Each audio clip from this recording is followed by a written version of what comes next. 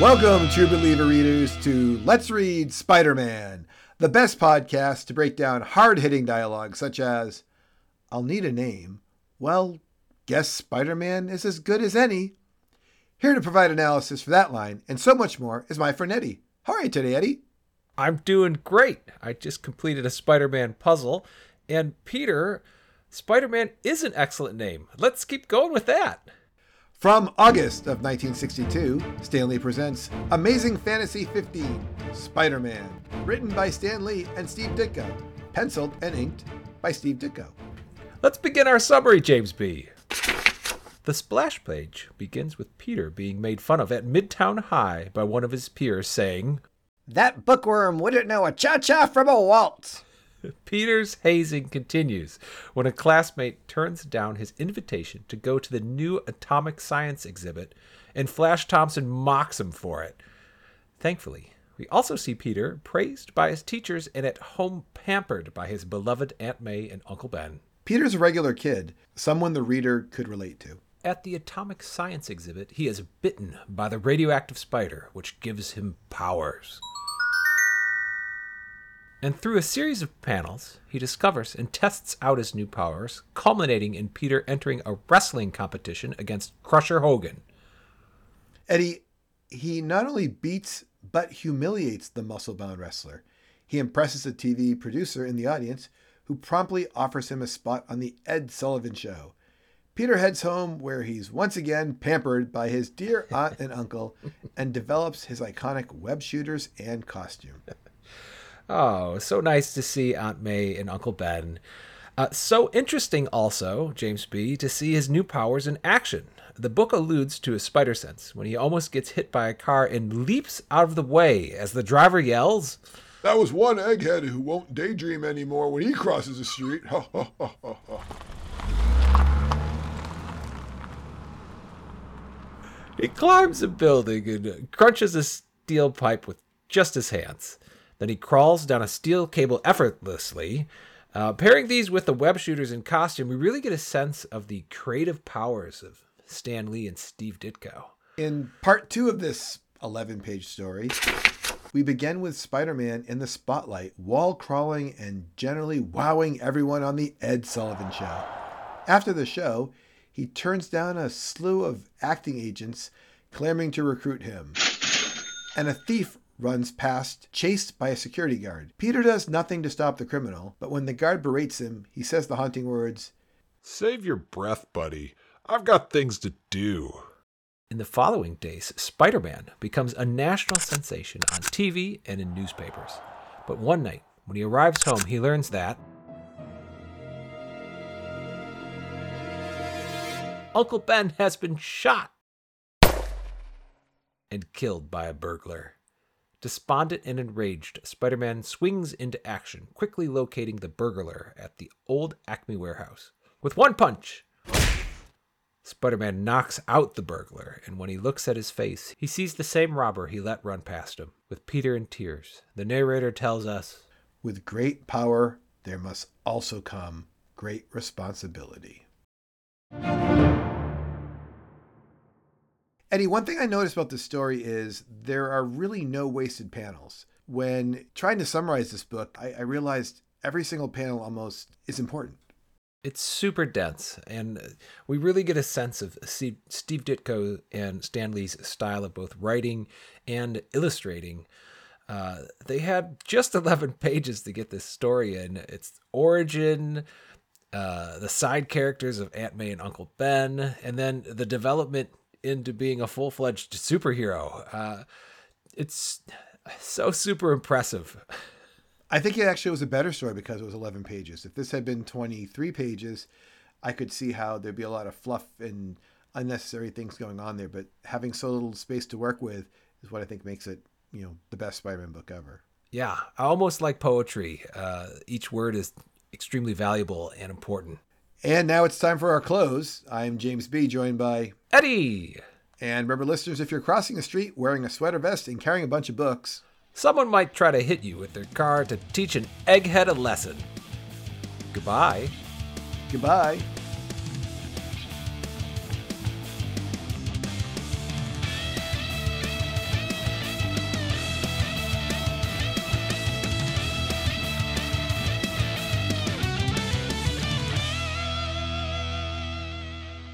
Listeners, what you just heard was a reworking of our first episode 28 months after it was first recorded.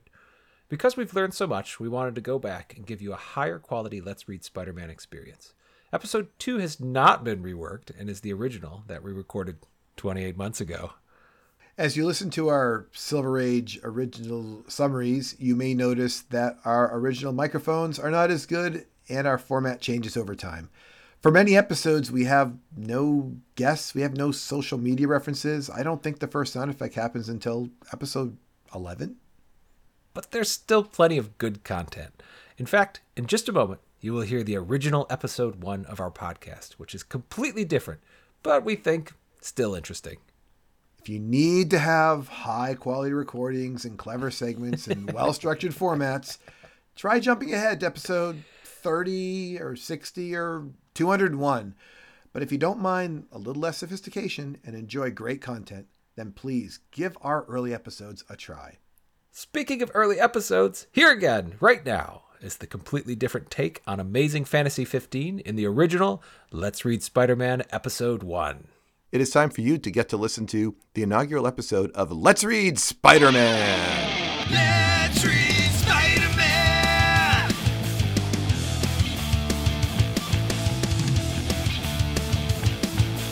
Let's read Spider-Man.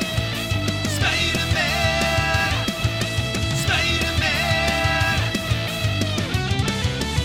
Wow, that was quite an intro song, Eddie. Fantastic music. I don't know. Fantastic. Yeah, I don't even know if I can live up to the quality of this podcast now after hearing that intro. That's a special shout out to Jeff Keniston for an amazing job at our intro. Thank you, James B. and Jeff Kennison. Well, if you haven't picked up on it by now, I am James B. and I am joined here today by Eddie. and we are the hosts of Let's Read Spider-Man, where we, basically we read the Amazing Spider-Man, which starts off with Amazing Fantasy 15, and we're going to read Amazing Spider-Man 1, 2, 3, 4, 5, etc., etc. I'm not going to promise you that we're going to go 300 issues in 3 years, but I'm going to say I'd like to go 300 issues in 3 years, Eddie. Oh, that is a bold statement. Let's do it. All right. Amazing Fantasy 15, and Eddie, if you look at the cover, it says on the cover page, though the world may mock Peter Parker, the timid teenager, it will soon marvel at the awesome might of Spider-Man. Hyphenated name, Eddie, by the way, too. And then it says, also in this issue, an important message to you from the editor about the new Amazing. Ooh, Eddie, this is exciting. I can't wait to see what happens next. It is a bold opening, and then we open up the cover. After the cover, we open up. We see sad Peter Parker getting insulted by a couple of different kids. One of the recurring insults that will happen to Peter Parker. He is called a bookworm. That bookworm wouldn't know a cha-cha from a waltz. Poor Peter Parker. It's a remarkable change of everything that we see on the cover of Amazing Fantasy 15. Then into the first page. Spider-Man is very bold and fierce looking, I would say, and then we open it up to see Peter Parker very sullen, with a great shadow behind him of Spider-Man, a man and a spider and a web. Yeah, that web is the web is pretty prominent. You see him all the time, but the spider, interesting. It's something that I don't think we're going to be using a lot going forward, the actual spider, except for the logo on his costume. But yeah, professional wallflower he is. You might not think he's a cool guy, but his Uncle Ben hits him with some cool talk right away, where he's rubbing his head and says, "You're not fooling me, Petey. I know you're awake, and it's time for school." And he says, "Gosh, Uncle Ben, you're worse than a room full of alarm clocks. Yuck, yuck, yuck, yuck, yuck." Oh, love that panel. Uncle Ben, not going to be in the issue that much, but he's in a few panels in the beginning. He gets to be sitting with Peter. Once again, he's got his hand on his shoulder while Peter's getting ready to eat his wheat cakes. And then we see Peter having more success. He is with his favorite test tube, working on a scholarship. And then he's making a move on a young lady, but doesn't really work out because she tells him, "Peter, for the upteenth time, you're just not my type. Not when dreamboats like Flash Thompson are around." And there is the Poor Peter. Yeah, there's the Poor Peter. Biff Tannen of the book. Okay, who gives him a shove backwards, and the books are flying around. Peter, of course, comes at him with the the George McFly line of, "There's a great new exhibit at the Science Hall tonight. Would any of you like to go with me?" And they're like, "Science Hall? Psh, you stick to science. We'll take the chicks. See you around, Bookworm." And then Liz drops a line that's actually, Eddie, the title of a book. "Give our regards to the Atom Smashers, Peter," which is a book written about comic books. And they named it that line, which is my favorite insult for many, many issues. I love that line. What else is going on with Peter after this? He gets left behind. We see that Peter is apparently an uncommon student at his school, because he goes to a experiments in radioactivity science exhibit, which is quite remarkable for someone who seems to be very young, although we have seen him holding a test tube, so we know he's kind of sciencey. And at the exhibit, there's these two big red balls, and there's a big burst of light, and a spider falls from them and bites Peter Parker, which makes him feel kind of strange. And then poor Peter Parker, not only are his classmates, but the scientists are like, kind of ripping on Peter Parker. "Looks as though our experiment unnerved young Parker." And they're smiling and laughing at him. How dare they? So Peter Parker feels kind of weird, and he's walking outside, and there's this great look of where his fingertips are yellow, and a car drives by him, which car drives by him and is able once again insult Peter Parker, egghead, calls him an egghead, and he jumps up onto a wall, and from there he discovers something about his hands. Yeah, it looks like he's able to just scale the wall as easily as he can walk, to which a little kid sees him and goes, "Mommy, there's a man walking up the side of a building." The mom's response isn't to turn around and see what her son's looking at. Her mom's response is just to say, "That's the last horror movie I take you to, young man," which makes me wonder, why is she taking her son to a horror movie in the first place? This kid looks like he's about 5. But that's not what the story's about, Eddie. The story's about the fact that Peter Parker scales the wall. He climbs right up to the top of the building, grabs a pipe, and crushes it with his hand. So now we know that he has the strength and the powers of, essentially maybe a spider. He then finds a way to grab a cable and walk on it like a spider, and he realizes, these are my powers, everyone. I'm strong. I can climb on webs. I can climb on buildings. And I just need a chance to find a place to test these powers. And he happens to run into a sign, just coincidentally, that says $100 to the man who can stay in the ring 3 minutes with Crusher Hogan, Eddie. Crusher Hogan shows up, and he's quite a character. We see on the next page, Peter Parker shows up, and he's got like some kind of mask, but it wasn't spent a lot of time making this mask. And he goes into the ring with Crusher Hogan, Peter Parker. And James B., how much do you like when Peter Parker, I'm not going to call him Spider-Man yet, even though he will be Spider-Man, he pulls Crusher Hogan, he just picks him up and like climbs him all the way to the top of the pole. There's this great panel where Crusher Hogan is peeking out from behind his fingers.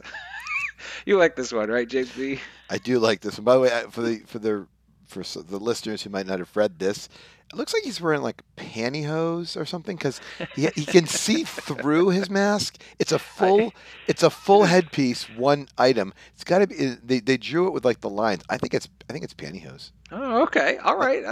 Like if you were robbing a bank, Eddie. Yeah. Before the days of Spider-Man, if you wanted to rob a bank, I think that's what he's doing. And there's a guy in the audience who I believe will be later named Maxie, and he realizes that like this is the character he could be looking for to make some money. And he goes up to Peter and he says, "Listen, friend, I'm a TV producer. With that act of yours, we can make a lot of money." So he gives him some cash. Here's some cash. Here's the $100 for winning. And he's like, "Great, I got $100 it's gonna be great. It's gonna be no problem with him getting cash in the future doing this job." He goes home and he decides that he needs a little more to his costume. So he decides he's going to work on these little devices that he has, Eddie. And I'm sorry, I'm so distracted by the fact that he keeps getting offered crackers and milk from Uncle Ben and Aunt May, where he's trying to just have some wheat cakes. these lovable parents of his. These are not his real parents. These are his aunt and his uncle. Parental figures, right? Yeah, parental figures. For his Peter parents Parker. have passed away. He's working on some sort of contraption, and I'm looking here thinking, I guess he must have already created this, because it's too complete. Like, it's not like he just whipped this up. Unlike the costume, which he immediately somehow sews, And now he's got a full Spider-Man costume, which is basically the costume he's going to wear from now on. There is one little variant where it looks like the back has a blue logo on it, but this is the first issue. So we now know he's strong. He can climb walls. He can walk on a tightrope, like a web essentially. He also has created a costume, a full costume, not just a pantyhose headpiece. And again, it kind of throws me off, but he seems to have his web shooters were something he must have been working on in the past. But I don't know how he got these going so quickly. But I guess he's ready to go because at the end it says, "Okay, world, better hang on to your hat. Here comes the Spider-Man." So he's ready to go. The Spider-Man. Yeah. How clever is Peter Parker? He seems quite brilliant from all that. But he goes straight to the big TV show here in part 2 of Amazing Fantasy 15, and everyone is super impressed with how Spider-Man climbs walls and he shoots his web here, showing him shoot web. To which the TV producer has set this up for him, which I will say, what a prominent figure at a Crusher Hogan $100 to wrestle him match. But he says, not too much. Leave him begging for some more on the TV show he has there. And continuing part 2, by the way, I think it's funny this is a 2-part issue with it's only 11 pages and it's like broken up into 2 parts. But he does leave him begging for more because he's like, people are calling, put you in the movies. I want an interview. I want to put you in this magazine. And he's like, yeah, talk to my agent. I'm busy. Like, he's kind of being a little bit of a jerk. I'm busy, but not terrible. Until somebody runs by and the police officer's chasing this guy and he says, "Stop, thief, stop him. If he makes it to the elevator, he'll get away." And he's like, "Hey, what's going on?" And the guy jumps in the elevator and he's laughing. He's like, "I'm safe now. That cop can never get down the lobby as fast as I can in this high-speed express elevator. Lucky that goon in a costume didn't stop me." So it's all spelled out for everyone. All he had to do was stop this guy. He'll never be able to catch this guy now. And the police officer goes up and calls him out and says, "What'd you do? You couldn't have stopped him for 1 second." And his response is, "Dude, not my problem. I got to look out for number 1. I got things to do." He goes home and he runs back into his Aunt May and his Uncle Ben, and they bought him a microscope. Things look so good for Peter at that time, and he goes on to make more appearances as Spider-Man in the days following. Sensation of the nation. So we assume, I don't know, there's several newspapers here. He must have put on several shows in it. It says the days following, over the course of a couple of days. And then one evening, Peter Parker returns home. Poor Peter Parker. He learns that his Uncle Ben has been shot and murdered. And so this enrages Peter Parker, and he's like, the police say, we have the criminal. He's trapped at the old Acme warehouse, and he runs off as Spider-Man to go to the old Acme warehouse. Right, James B? Love that old Acme warehouse. Yep, it's on the other side of town. Spider-Man heads over there, and the guy's right there. Spider-Man confronts him and says, "You'll never escape, murderer. Surprised to see me?" And he goes right after him. I mean, the guy has no chance. That's for sure, because, I mean, we've already seen that Spider-Man's got some strength. He's got his webbing, his incredible agility, ability to climb walls, and it's a very short fight, to which I think is impressive. We also see that, like, guns are not a problem for Spider-Man because he just blasts it with some web, and the fight is over very quickly, and he takes a good look at the robber. And there's this great panel where, like, Spider-Man is leaning over and they have, like, the pupils of Spider-Man's eyes, which I don't know, James B. I haven't read ahead too much, but I don't think we're going to ever... It seems unlikely we'll see Spider-Man's pupils piercing through his costume. But what a great effect to kind of show the intensity of the situation as Peter Parker realizes that the robber that he has captured here is the same guy who ran past him when he was like, "Not my problem," to the elevator. So a really intense, emotional scene for poor Peter Parker and Spider-Man, and it shows him crying at the end and then doing the slow walk away. And there's a great ending here. And so a legend is born and a new name is added to the roster of those who make the world of fantasy the most exciting realm of all. And a legend is born. What what a great ending to a very compact and intense book, right, James B? Yeah, I thought of three things while we were reading this I wanted to share. One is I did look up while we were talking the Give Our Regards to the Atom Smashers, which I just knew something about this. It is a 2004 book. It is contemporary writers weighing in on the world of comics that they used to love and hate, ones they read as kids, ones they read now. You know what I'm saying? So it's contemporary writers talking about comic books, and the name of the title of the book is "Give Our Regards to the Atom Smashers." So that's where that came from. Second thing I want to mention is the final panel that you were just reading. So a legend is born. Right above that, Eddie, is a very, very important line, and that line is, "At last, in this world, with great power, there must also come great responsibility." The often misquoted line, but from Spider-Man, a big line for a good reason. And I have one more thing I want to add, but do you want to say something first so I don't just take all our time here? I just there's so much that happens in this comic, and I just it's remarkable that Spider-Man, he really, as a superhero, he just has so much trouble all throughout. This is not like some kind of like clean cut superhero shows up. There's a villain. He goes in, captures the villain. Everyone cheers. The superhero looks happy at the end. There's a lot of emotion in all of these and most of these panels, and we just see so many different aspects of Peter Parker and his life and his relationships to Uncle Ben and Aunt May. It's a very intense book for me that contains a lot of information. So, what are you going to add at the end here, James B? I have nothing more to add, but I do have a quick sponsor break. I'd like to thank our sponsor for today's episode. That is the Old Acme Warehouse, located at the other end of town. It is first and foremost a place to hang out. They serve crackers and milk. It is a creative and professional space for professionals. You don't have to know a cha-cha from a waltz to know how great this place is. It is a place for freelancers and a great place for burglars to hide out. Don't wait. Please visit that Old Acme Warehouse on the other side of town. A great place to hang out. Check out their website, www.oldacmewarehouse.com. That's www.oldacmewarehouse.com. I have not been to the Old Acme Warehouse myself. Eddie, have you been there? I can't say I've been there either, but if I needed a place to go, although if they're advertising for burglars, I don't know. It's it's a place to hang out. Here I'm laughing at our sponsor. We're never getting sponsored by Acme Warehouse ever. I do have one more thing to add, but you know what? I'm gonna stick it in after the credits because I think we've covered enough here. And if anybody wants to stick around for that, we'll play it after our theme song. All right. But I want to wrap this issue up and say thanks, Eddie, for joining me on this issue of Let's Read Spider-Man.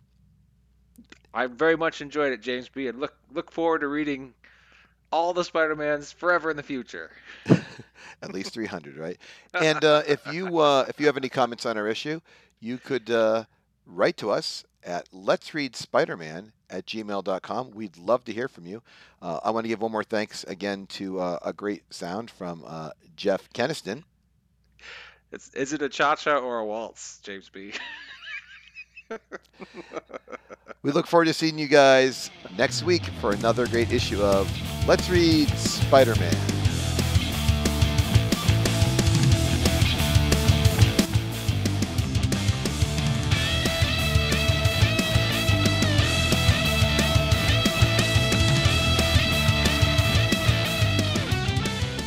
James B, I did something I have never done before. I read the other two stories in Amazing Fantasy 15.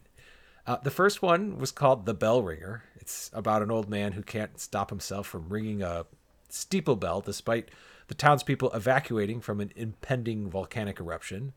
That does not sound that interesting.